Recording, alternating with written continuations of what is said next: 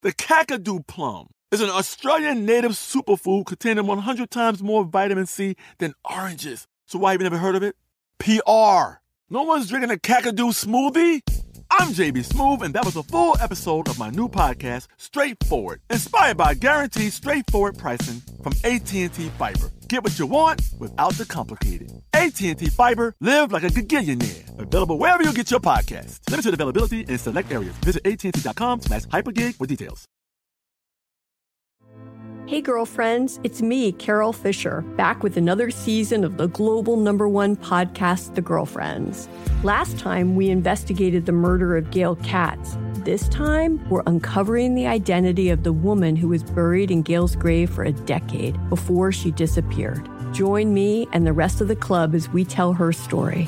Listen to Season 2 of The Girlfriends, Our Lost Sister on the iHeartRadio app, Apple Podcasts, or wherever you get your podcasts.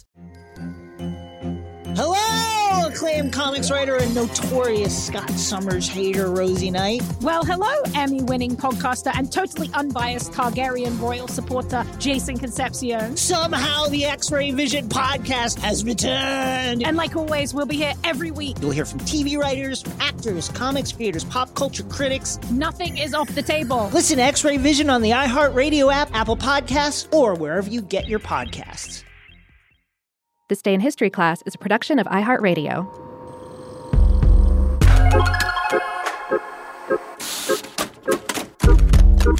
Hello and welcome to This Day in History class, a show for those who can never know enough about history. I'm Gabe Luzier, and today we're looking at the time when a new contraceptive option was made available to American women. One that, while not perfect, was far more reliable and far less intrusive than anything else on the market.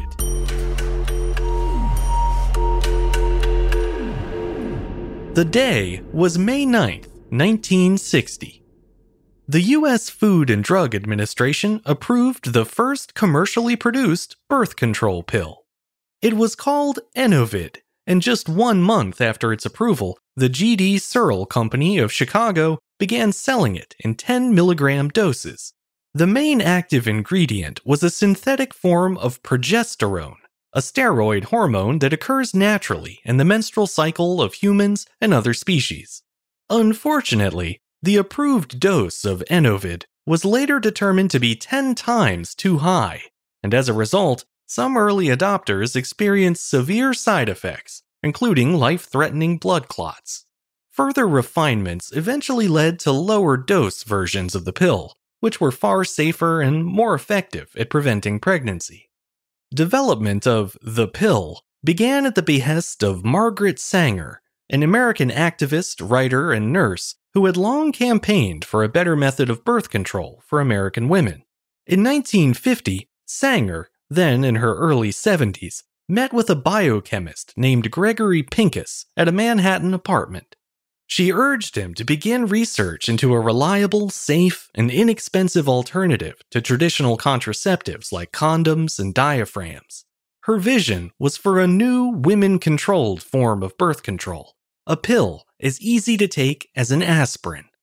What Sanger asked of Pincus that evening was a tall order, not just in terms of the science, but also due to the legal risk.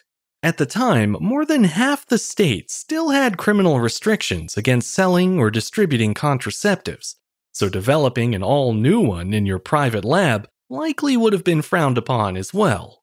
Nonetheless, Pincus agreed to give it a shot and quickly developed a research theory centered on the use of progesterone.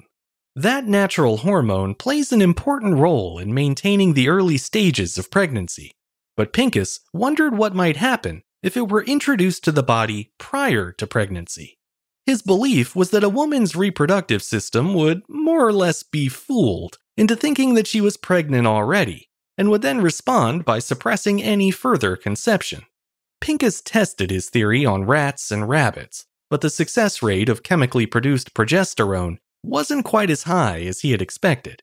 His search for a more potent form of the hormone eventually led him to a synthetic variant derived from a wild Mexican yam called Barbasco.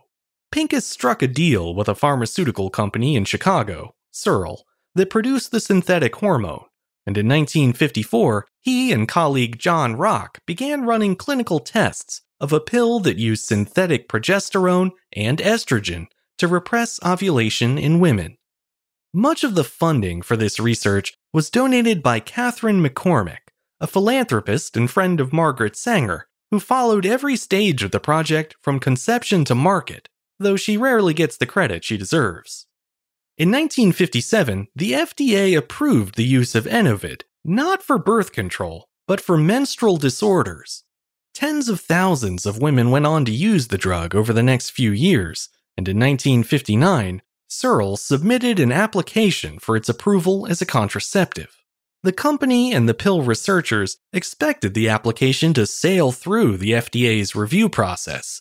After all, the drug had already been deemed safe for public use. However, that's not how things shook out. Instead, the FDA sat on the application for months, going back and forth on whether or not to approve it. The delay wasn't so much due to concerns over Enovid's safety or effectiveness.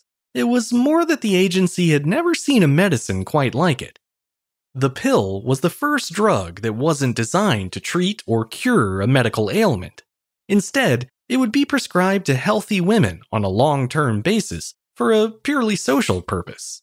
The FDA was uneasy with that concept, and so too were many Americans who objected to birth control on religious grounds. It took a bit of prodding from the researchers behind the pill, but eventually, on May 9, 1960, the FDA approved the contraceptive usage of Enovid. By the end of 1961, more than 400,000 American women were taking the pill. By the end of 1963, the number had grown to 2.3 million, and by 1965, it had more than doubled again, with more than 5 million American women on the pill, accounting for about 40% of all young married women in the country. Similar oral contraceptives were soon approved for use in other countries as well. Journalist and playwright Claire Booth Luce celebrated the pill's rising global influence, writing, quote, "Modern woman is at last free as a man is free, to dispose of her own body, to earn her living, to pursue the improvement of her mind, to try a successful career." Those words were especially true after 1972, when the U.S. Supreme Court finally made the pill legally available to everyone. Prior to that, only married couples looking to plan their families were given the right to use the pill, and many states had laws against distributing contraception of any kind to single people. Those restrictions finally ended in the early 1970s when the court ruled that treating married and unmarried people differently violated the Equal Protection Clause of the Fifth Amendment. As you might imagine, Searle made a fortune off of Enovid, though the company's monopoly on the oral contraceptive market was fairly short-lived. Other early branded pills stole some of its thunder, as did growing concerns over the medication's connection to health problems, such as thrombosis. Still, Enovid continued to be prescribed in lower doses until 1988, when its production was discontinued for good. Today, the pill is the most common contraceptive used by women in the US, the UK, and many other countries. And 4 out of 5 sexually experienced women are thought to take it at one time or another. That's a situation that's unlikely to change anytime soon, but it's worth noting that hormonal contraceptives for men have been in development since the 1970s, and one recently passed initial human safety tests. That means a male version of the pill could be ready in less than a decade. Some believe it will be a shakeup that could usher in a golden age of reproductive freedom for everyone. But if the history of women's birth control is anything to go on, we'll probably just argue about it endlessly instead.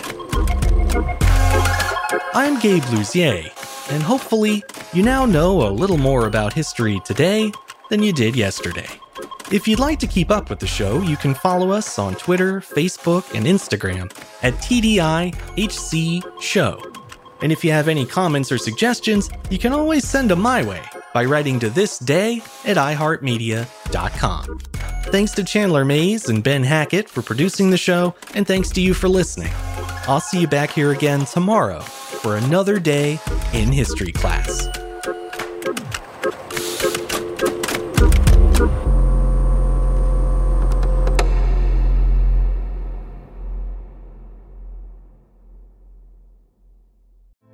Hey girlfriends, it's me, Carol Fisher, back with another season of the global #1 podcast, The Girlfriends. Last time, we investigated the murder of Gail Katz. This time, we're uncovering the identity of the woman who was buried in Gail's grave for a decade before she disappeared. Join me and the rest of the club as we tell her story.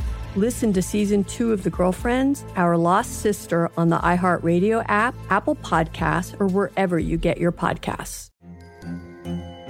Hello, acclaimed comics writer and notorious Scott Summers hater, Rosie Knight. Well, hello, Emmy-winning podcaster and totally unbiased Targaryen royal supporter, Jason Concepcion. Somehow the X-Ray Vision podcast has returned. And like always, we'll be here every week. You'll hear from TV writers, actors, comics creators, pop culture critics. Nothing is off the table. Listen to X-Ray Vision on the iHeartRadio app, Apple Podcasts, or wherever you get your podcasts. Imagine you're a fly on the wall at a dinner between the Mafia, the CIA, and the KGB. That's where my new podcast begins. This is Neil Strauss, host of To Live and Die in LA, and I wanted to quickly tell you about an intense new series about a dangerous spy taught to seduce men for their secrets and sometimes their lives. From Tenderfoot TV, this is To Die For. To Die For is available now. Listen for free on the iHeartRadio app, Apple Podcasts, or wherever you get your podcasts.